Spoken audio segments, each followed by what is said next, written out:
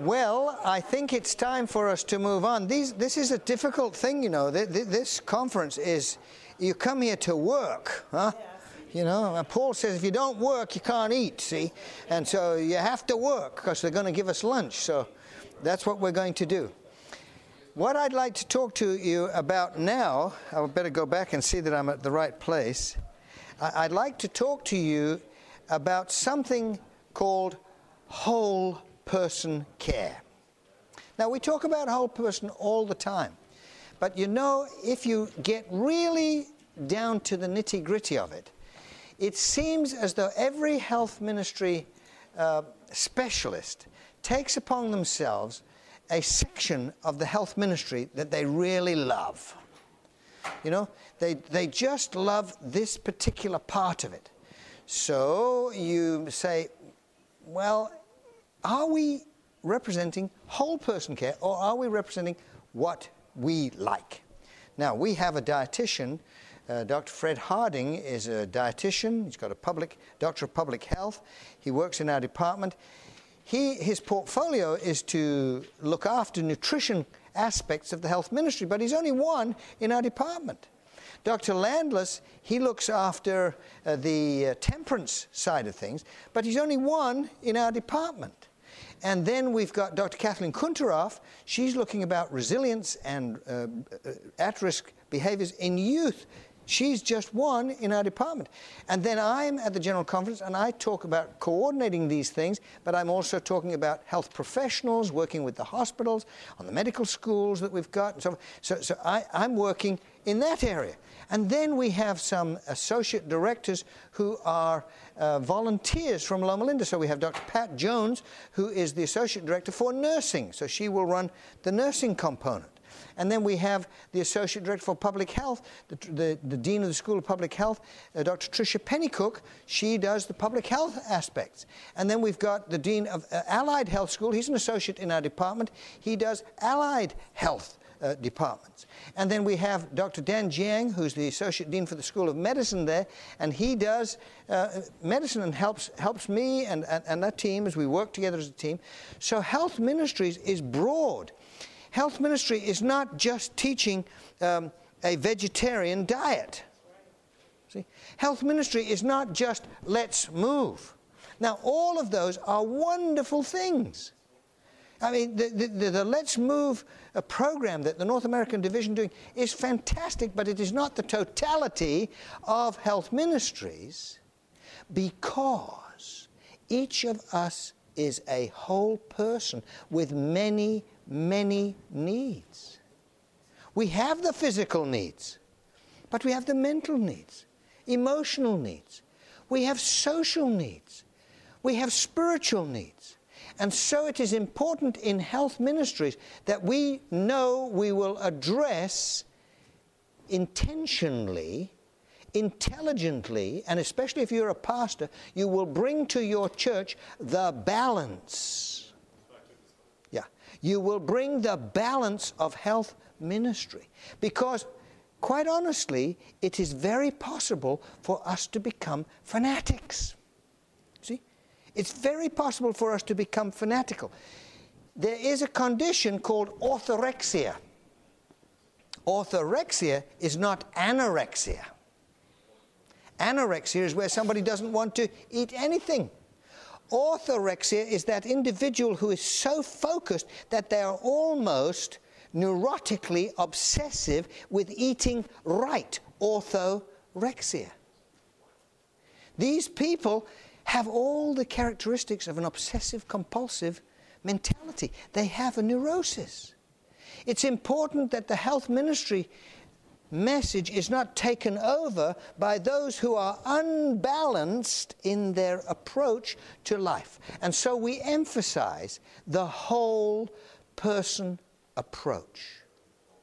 Jesus met people where they were. That is how we must do health ministries. We must begin with health ministries in a broad and accepting way. I talked about the prostitute. The prostitute came to see us over many years. She didn't change from being a prostitute until she got well down in her experience. We sent her children, my wife and I sent her children to the camp at school, and she said to them, now don't steal anything. See? She was in a culture, a subculture, a mindset that required a major transition. And health ministry does not mean that I'm going to talk to her about becoming a vegan. Because she's got a long way to go. See? And so in health ministry, I just want us to have this balance, this sense of staying to the middle of the road and looking at people who they are. This presentation is not exactly the way it's written, but the elements are in there. We want to visit the gospel of health, as Ellen White called it. Do you hear that? The gospel of health. The good news of health. That's what Ellen White called it. She said, this is good news. Now, I'm not going to talk about it just from the way the department functions, but it is rather a pivotal and a central role in the witness and the evangelism of our church. You see, people are more concerned with who we are. Who we are, rather than what we preach. Every time somebody comes and learns about Adventists, we went to the World Health Organization, we go to PAHO, we go to these different organizations. You know, before they really talk to us, they go and they Google us. Right? They want to know who we are. And when we go there, they know more about us than sometimes we even know ourselves. I went to PAHO. It's hard to believe. Dr. Landless and I went to PAHO, and they were telling us about our strategic goals. They had found out who we were. So it's important in our witness to people that we truly represent who we are, not what we preach. There's a distinct difference. People are going to want to know, are we truly joyful? Do we truly know the Lord? They're more concerned about us, how we actually live. I am tired of people saying, I'm a vegan, but I do like ice cream. See, I don't care whether they like ice cream or not. But don't preface it with, I'm a vegan, or I'm almost a vegan. Be who you are. See? Be who you are in fidelity to yourself, in fidelity to what people see, because your integrity speaks far louder than your words. And don't claim to be what you are not. Don't pretend you are a vegan if in fact you're a lacto-ovo. And don't pretend to be a lacto-ovo if in fact you enjoy roast beef and turkey dinners and you are eating a whole panoply of flesh foods. Don't, you know, I sometimes say to myself, why are Adventists all vegetarians on Sabbath? You go to church, they're all vegetarians. Somebody invites you out, they always give you vegetarian food. Why are they all vegetarians on Sabbath? Now, we might say, let me tell you, we might say, aha, you see, they're hypocrites. That's what we might think. I want you to turn it round. Is it possible that we who are promoting vegetarianism have made them feel so guilty that they can't be themselves in our presence? Think about that. If we've made people so uncomfortable, have we really ministered to them? See, if 90% of the church is not vegetarian, which is the statistical fact, all right? If 90% of the world church is not vegetarian, why do we make them feel guilty? That's not Christian. Now, we might encourage them to change their ways, but let's not be judgmental, because we are ministering to the whole person. You see, evangelism is whereby we display what we like, and we tell others what we want them to see. But witness is the process whereby others learn to like what we display and want to be who we really are. So I'm calling for integrity, and in celebrationes, there is that I that doesn't stand for interpersonal relationship, because that's on the S, social support, but the I stands for integrity. There is a call for God's people to have integrity, to truly represent what they claim to be. You know, friendship, the relationships are so very important. You know, we met by chance, we turned into friends, and now our destiny keeps us close to each other, making our friendship grow more with the passing of time. You are a friend for the lifetime. We need to be like children. There is no guile in children. There is no artifice in their behavior. Members, 70% of the time that are brought into our church are brought into church not through evangelism, but through friendship. Friendship has been statistically shown among the members to be the single most important, attractive thing to bring to it. That's where the South American division has it. They have small group ministries, less than a dozen, just like the disciples of Jesus. And they do their work in small groups, and don't believe that it's because they preach the doctrines of the church any more ardently than the evangelist anywhere else preaches the doctrines of the church. But over the course of a year, a group of 12 people will become friends. And it is through friendship. And that is what we need to bring to our health ministry. Unfortunately, many people think of Adventists not for what we do, but for what we don't do.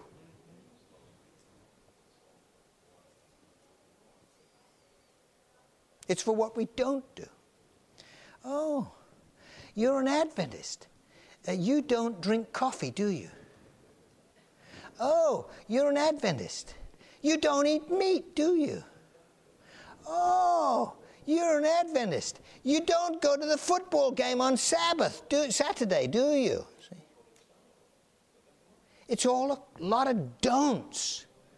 We need to change health ministries, that we are not going to be seen as people who don't do everything. You see, this is a misconception of our legalistic foreroots. We have and have to acknowledge that we taught our Seventh-day Adventist message in a very legalistic way. 100 years ago, well, it's more than 100 years ago, in 1903. My grandfather had only been an Adventist for 2 years in 1903. So in 1903, we established a hospital in the country of Malawi. Of course, it wasn't called Malawi then, it was called Nyasaland. And in Nyasaland, we had a hospital as older than Loma Linda. This mission hospital had a name. What do you think the name of that hospital is? Well, those of you, who may travel and do it, it's called Malamula Hospital. You've heard of Malamula Hospital, haven't you? You know, we've heard of Maluti Hospital and Malamula Mission Hospital, Adventist Mission Hospital. What a wonderful hospital it has been. Do you know what the name Malamulo means? It means laws. See? Of course, it was important for us to emphasize the Sabbath. We wanted to emphasize the Sabbath. But you know, when I go to I go to see a Salvation Army hospital, do you know what it's called? It's called a grace hospital. And you know, that is a very harsh judgment on us, that we would call our hospital don'ts. You see, sometimes it's like this cartoon. Don't smoke, don't drink, you're not eating right, get a haircut, tuck in your shirt, clean your room, stop slouching, turn that stereo down, get a job, be home by midnight, brush your teeth, you watch too much TV, get off the phone, take the dog out, mow the lawn, don't talk back. I only want what's good for you. That's going to be in the PowerPoint, right? You like that, do you? I don't know if that's in the PowerPoint. Okay. But is this health ministry? I mean, we made it look like, the Surgeon General. Okay, but that's not what we should be known for, because we're ministering to whole people who have spiritual needs. Jesus Christ didn't come for those who were perfect. Jesus Christ didn't come for those who were perfect. He came for those who were broken. That's why we're in health ministries. He came for those who were downtrodden, rejected. He came for the prostitutes. Yeah, the prostitutes that in my practice I treated like royalty, just like I did the rich Jewish princesses, because they're all children of the King. Right? See? So we have to treat everybody, the whole person. And in health ministries, if the perceived need is not diet, don't ram it down their throat. That's called force feeding. See? That's called force feeding. If the need is just to have somebody to talk to, that's ministry.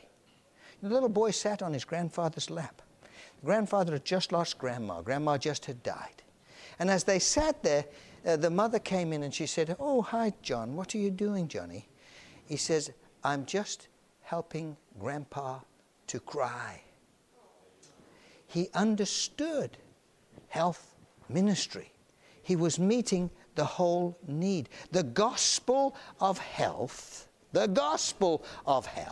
needs to be seen as it truly is. It is a celebration that in these last days of Earth's history, God has seen fit to give a health message to the church that will lead them from their brokenness to a more full capability of receiving and reacting to His grace. It is, if it's to give us an extra 7 to 10 years, it's not for our benefit, but that the works of God might be revealed, that the work of grace might be seen in our lives and in our activities. But I don't see that always when I see judgmental attitudes, when I see backbiting and criticism and exclusion or margination of this group or that group, because this one eats meat, so they marginalize that person. Or this one is a vegan, so let's promote. That's not the spirit of Jesus. That's not health ministry, because celebration is a celebration of grace. That's why we've got the program called Celebrations, to bring this theology. The celebrations of health is a theology that health is given by God, and it is applied to the whole person and the guidelines for maximal enjoyment of life. It should also have, at its core, to be authentic and real. It must have caring, compassion, and love. Yesterday, I took a couple of hours and I went to the beach. I almost felt guilty because I knew that there were workshops going on. And I thought, for me to go to the beach when there's workshops going on, maybe as the health director of the World Field. And then I thought to myself, Handysides, you're a hypocrite. You talk about rest. You talk about temperance. You talk about balance. Take your wife, your poor, hard-working, forbearing wife, take her in the car and drive and sit on the beach for an hour and let the sea breezes come across the beach and watch the birds and see the people walking and enjoy the hard-packed sand there and look and say, God is good. We need balance, you see. We have to bring balance to our lives. We plan these meetings and we're talking at you. I'm sorry, we're going to have 2 hours over lunchtime. Go and do something. That's why we take you for a little walk. Clear your mind, because it's important that we have some sense of balance. Health ministry, when it is a manifestation of faith, hope, and love, now becomes a real thing. Now, there are 3 defining paradigms here. There's the physical, the mental, and the spiritual. But the whole is when they are applied, all 3 of them. This is the same. Remember, last Corinthians we talked about unity, quality of life, and growth. But they all have to be balanced. We put them together so that we can incorporate it as a whole. Now, the health message seeks to incorporate into the individual's very soul. That's whole ministry. Now, we don't spell this H-O-L-I-S-T, because we don't want to be confused with the New Age holistic health movement. We're talking whole, as all components brought together here. So the wellness of the individual, family, and the community takes all of these factors. Now, of course, we talk about the physical, the emotional, the spiritual, the mental, and the social. But we have to take into consideration the cultural too. There are different cultures. And we North Americans, as I've now become, although I was originally a European, we North Americans sometimes are a little arrogant. And we will take our particular brand, our particular cultural brand, and put it onto people. There are occupational elements here. There are material and financial elements. Never forget that everybody can't afford what maybe an American can afford. Let's not be so blinded to the reality of the situation. And environmental. You know, there are a dozen or so cities in the world where there are more cancers than anywhere else, where there is more lung disease, where there are more problems because they are polluted places. But the child who's born there has no choice. He has no voice. He grows up, maybe a child whose mother is drinking alcohol and he gets some brain damage. He didn't have a say in that.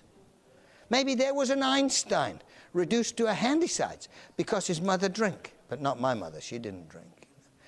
But you know, you hear what I'm saying. It's quite possible that all of these factors contribute to the wellness of the individual. Growth of the individual involves the wholeness of his being. If we're going to see all these parts brought together in unity, you see, these I don't know what they are, skydivers out in space or something, diving around the world. But it's as they hold hands, as we take the various dimensions of life and bring them together. So often we live in this little cocoon of Adventism. I didn't have the privilege of growing up and going to a Seventh-day Adventist school. I saw to it that my children all went and had a Seventh-day Adventist education. But I didn't have the privilege. I would go to school in Britain, and sometimes going to a public school in Britain, you would go in. My father moved every couple of years, a new school, new kid, you go to a new school, you know, you got this funny feeling in your gut, and you go to the school, and the kids would say, "What's your father do?" "My dad's a minister." "Like in the government?" "No. In the church." "What church?" Seventh-day Adventist Church. "What?" Seventh-day Adventist Church. Never heard of it. Never heard of it. See? And that was the life of a young kid. There are many people growing up in situations where they only have a partial recognition of who they are. It's not appreciated where they are living. We need to tailor our message to make it compassionate and caring, and to bring all of the factors that we're talking about, and bring all of the people, and bring us all together. It doesn't matter whether we are a CHIP program, or whether we are celebrations, or whether we're over there doing New Start, but we've got to come together to present this balanced, holistic thing. Veganism is not the health message. See? Although it's important, perhaps, in the lives of some people, that is not the health message. In Step for Life is not the Adventist health message, although we interdigitate with the Obamas and Let's Move, and we create a relationship, very important, especially here in America, that we be seen as being participatory, because we want to involve with the whole of society too. And so if we have this concept of who we are, where we're going, I believe we will serve the Lord better, because whole people will make a wholesome church. You see, whole people will make a wholesome church. That means there's got to be young people. You know, my wife says to me, why is it that in health ministries you get all the Q-tips? I said, what do you mean the Q-tips? She says, everybody's got a white head.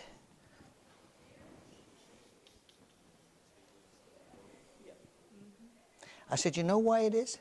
Because it's only when we start to come to our fading years, our declining years, to come when we start to lose our powers. We don't know what we had till it's gone, right? See, we don't know what we had. Like Jody used to sing in that song, you know, this Yellow Submarine. You don't know what you've got till it's gone. That's what it is for the world. For us, unfortunately, many of us come to this when we find that we are broken. But if we can take whole people and bring them into the wholeness of the church. You know, Gary Fraser is going to be, I'm going to present Gary Fraser, who's the principal investigator of the Adventist Health Study. We're going to give you the latest update in this course of his presentation. It's actually his presentation, not mine. And we'll show you how it is going. But really, there is definitely a benefit of religion to health. Now, we must never be scared. Must never be scared to include religion as part of our health ministry. Dr. Landless, please stand up. I want you to tell them. We went to the Pan American Health Organization, and I want them to tell me your reaction to me telling the Pan American Health Organization, who we were. Well, I must say that as we were introduced to this very august group of people, Dr. Handysides got up and started to tell them about health ministries.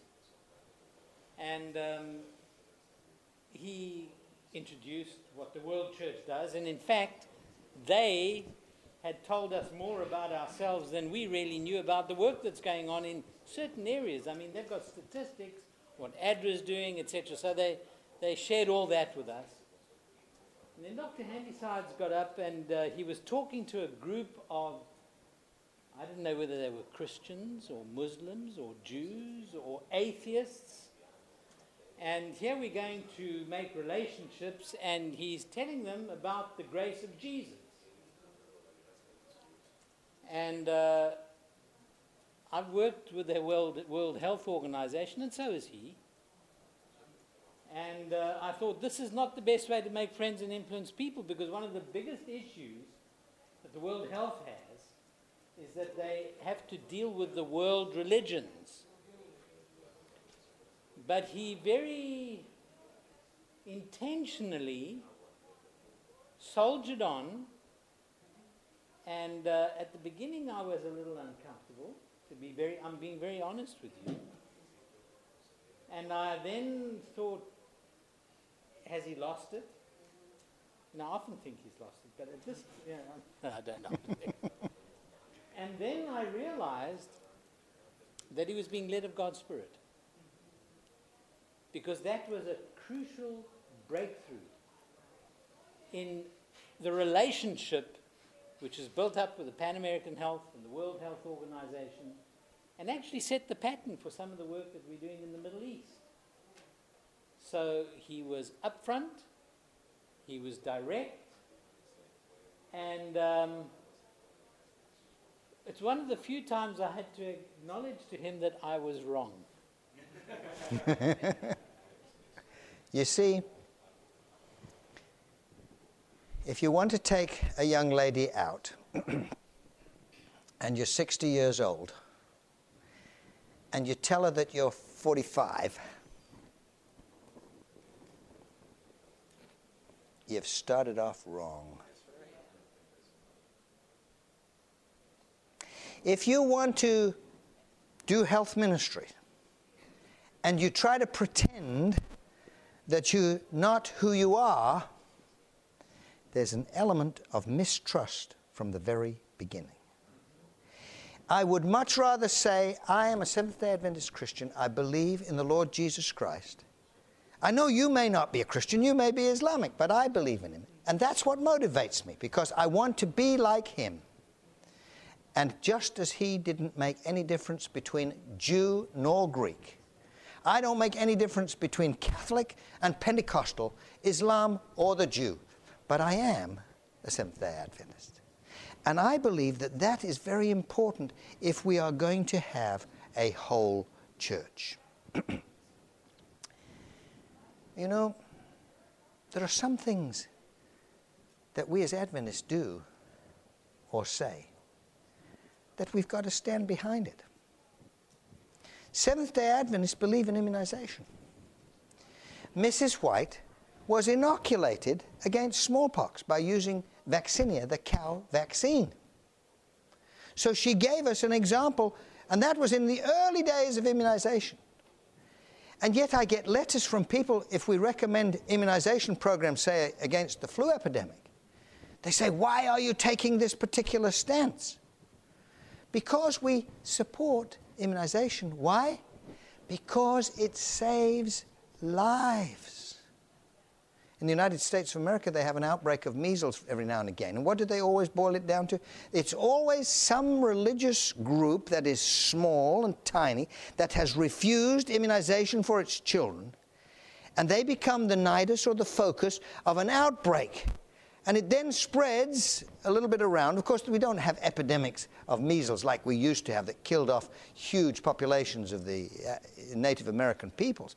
But you get a little outbreak. And then they say, it's this religious group that didn't support the immunization programs. But as Adventists, we're not people that are so narrow in our thinking and follow these things. Now, if an individual says, I don't believe in immunization, we also believe in individual freedom and choice. It's the first letter of creation. It's the first letter of celebrations. Choice. It all begins with choices. We believe in that, but the evidence is overwhelming. When I was a child, I saw hundreds of people in the city. They died. 400 people died in the city that I lived in 1954 of polio. In one city of maybe 200,000 people. 400 died, even a member of the church. So when they came around and they wanted to immunize the children, were we as a people going to say, no, we don't do that? No, we're not a people of don't. We, in our Seventh-day Adventist religion, recognize the importance of modern medicine. Sometimes I hear in church, we don't want to go to doctors. We don't want to take medicine. Ellen White was 100% right in saying, don't take the medicine. Because in her era, the medicine was absolute poison. I've got a Merck's manual from 1901. No, it was 1898. That's what the one I've got. A little copy of it. Every single one of the medicines, they were poisons, man. They were ridiculous. To have been a physician and dispensing that stuff, that was poison. But when penicillin was discovered, it killed bacteria and saved lives. I've seen children with meningitis whose lives have been clutched from the jaws of death because of an antibiotic. Do you not think that Mrs. White would have used a penicillin or an antibiotic if it were available in her day? See? Of course. So we bring this balance. We cannot be anachronistic and try to live in the 21st century as though we were living still in the 19th century. The principles must go through, but the balance must be there.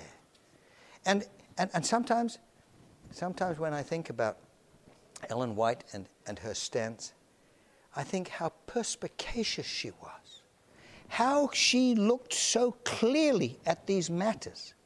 and was not willing to make statements that would lead the church astray.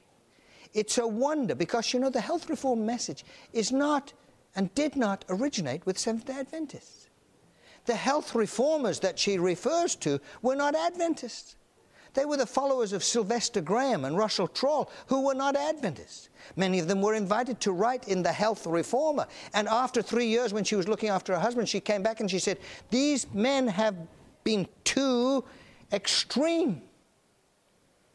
And she took them off writing for the Health Reformer because they were absolute extremists. She said, keep to the middle path. So if we're going to follow the advice of our leader, that's what we will do. Religion cannot function as a mental health treatment for the psychotic, the schizophrenic, or the bipolar, or the depressed. Some person who is wrapped in this cocoon here, I'm sorry the picture's so blurry, is wrapped in this cocoon of abject misery, is not necessarily going to be treated by religion. Yes. The church he is asking me the question, what is the church's stance on things such as homeopathy and alternative medicines? You see, the church has been thinking about this very carefully. Yes, and the scientific background. He asked me about scientific background. The church has thought about this, and that's why I said the church has said the Bible, the spirit of prophecy, or an evidence base. Now, you see, if there is an evidence base for a treatment, that it is effective, it is no longer an alternative, it is a therapy. See, it's not an alternative therapy, it's a therapy. Now, it may be complementary that you add it with something else, but it's not an alternative to something that is scientifically proven. It is complementary. Or it may be, in fact, that's how a therapy becomes the prime therapy.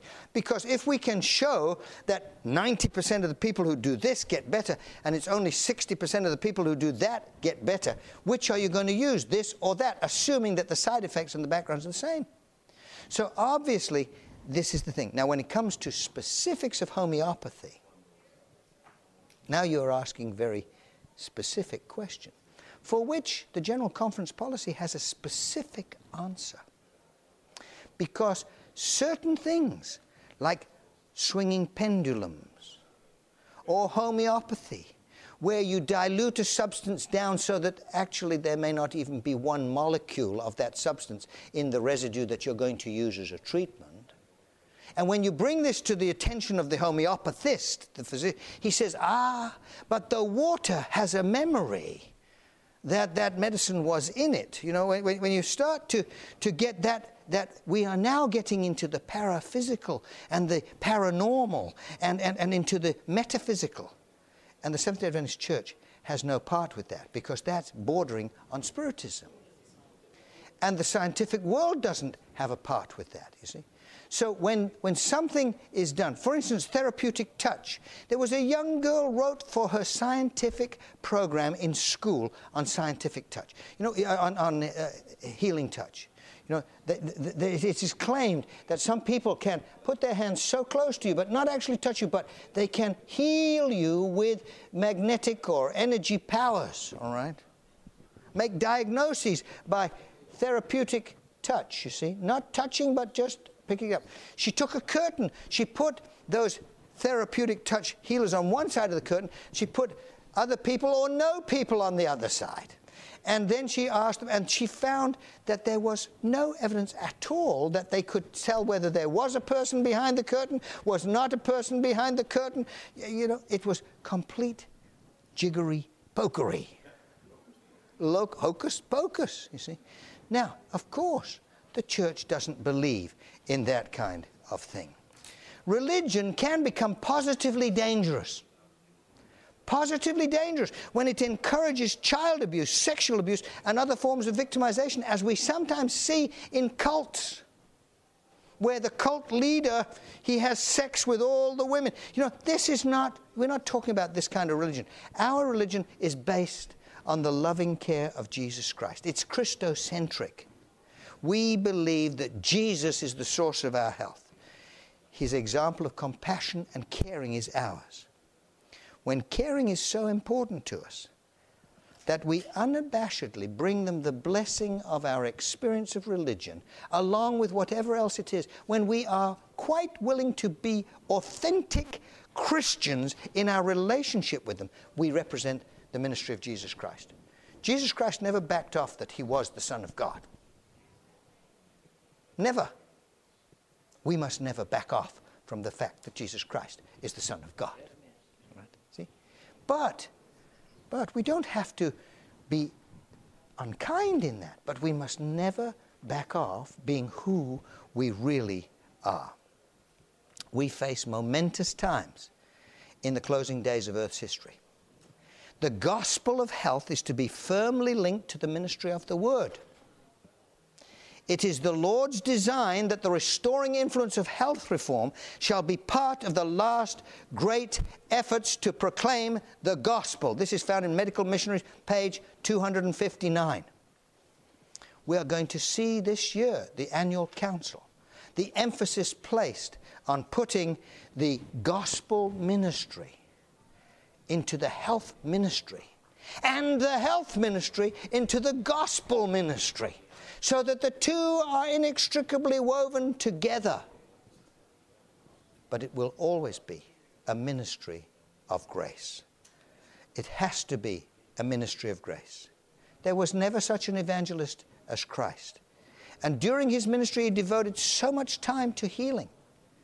But when Jesus was on the earth, the common people, the sinners, the people thronged him. Oh, that they would throng our churches as they thronged him on the hillsides around Jerusalem. And we need to ask ourselves, why do they not still throng our churches? Perhaps it's because they don't see Jesus in our churches. Perhaps when they were there, they could see Jesus. They could breathe the fresh air. Ellen White says the Savior's work was not restricted to any time or place. Where is the church on Tuesday? Yeah, it's at work. It's in the cobbler's office. It's flying the airline. It's being a waitress. The church is doing work. But the Savior's work was not restricted to the synagogue. The Savior's work was not restricted to preordained programs. The Savior's work was not just when he was teaching a particular lesson, but as I said this morning, as he passed by. And that's what we want to have. Health ministry to become part of the life of the church, not just the lifestyle of the church. Literature is replete with the benefits of lifestyle to health. Health benefits attend our church attendance.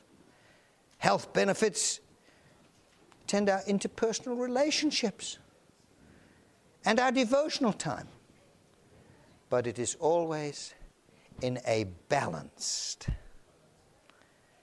unfanatical practice, the middle path that Ellen White talks of repetitively. This is the most productive of health. So one of the foundations we've been doing this morning, just building some premises, some undergirding thoughts, is that we have a balanced ministry. My wife said that I could take that photograph of her and myself when we were younger on the elephant.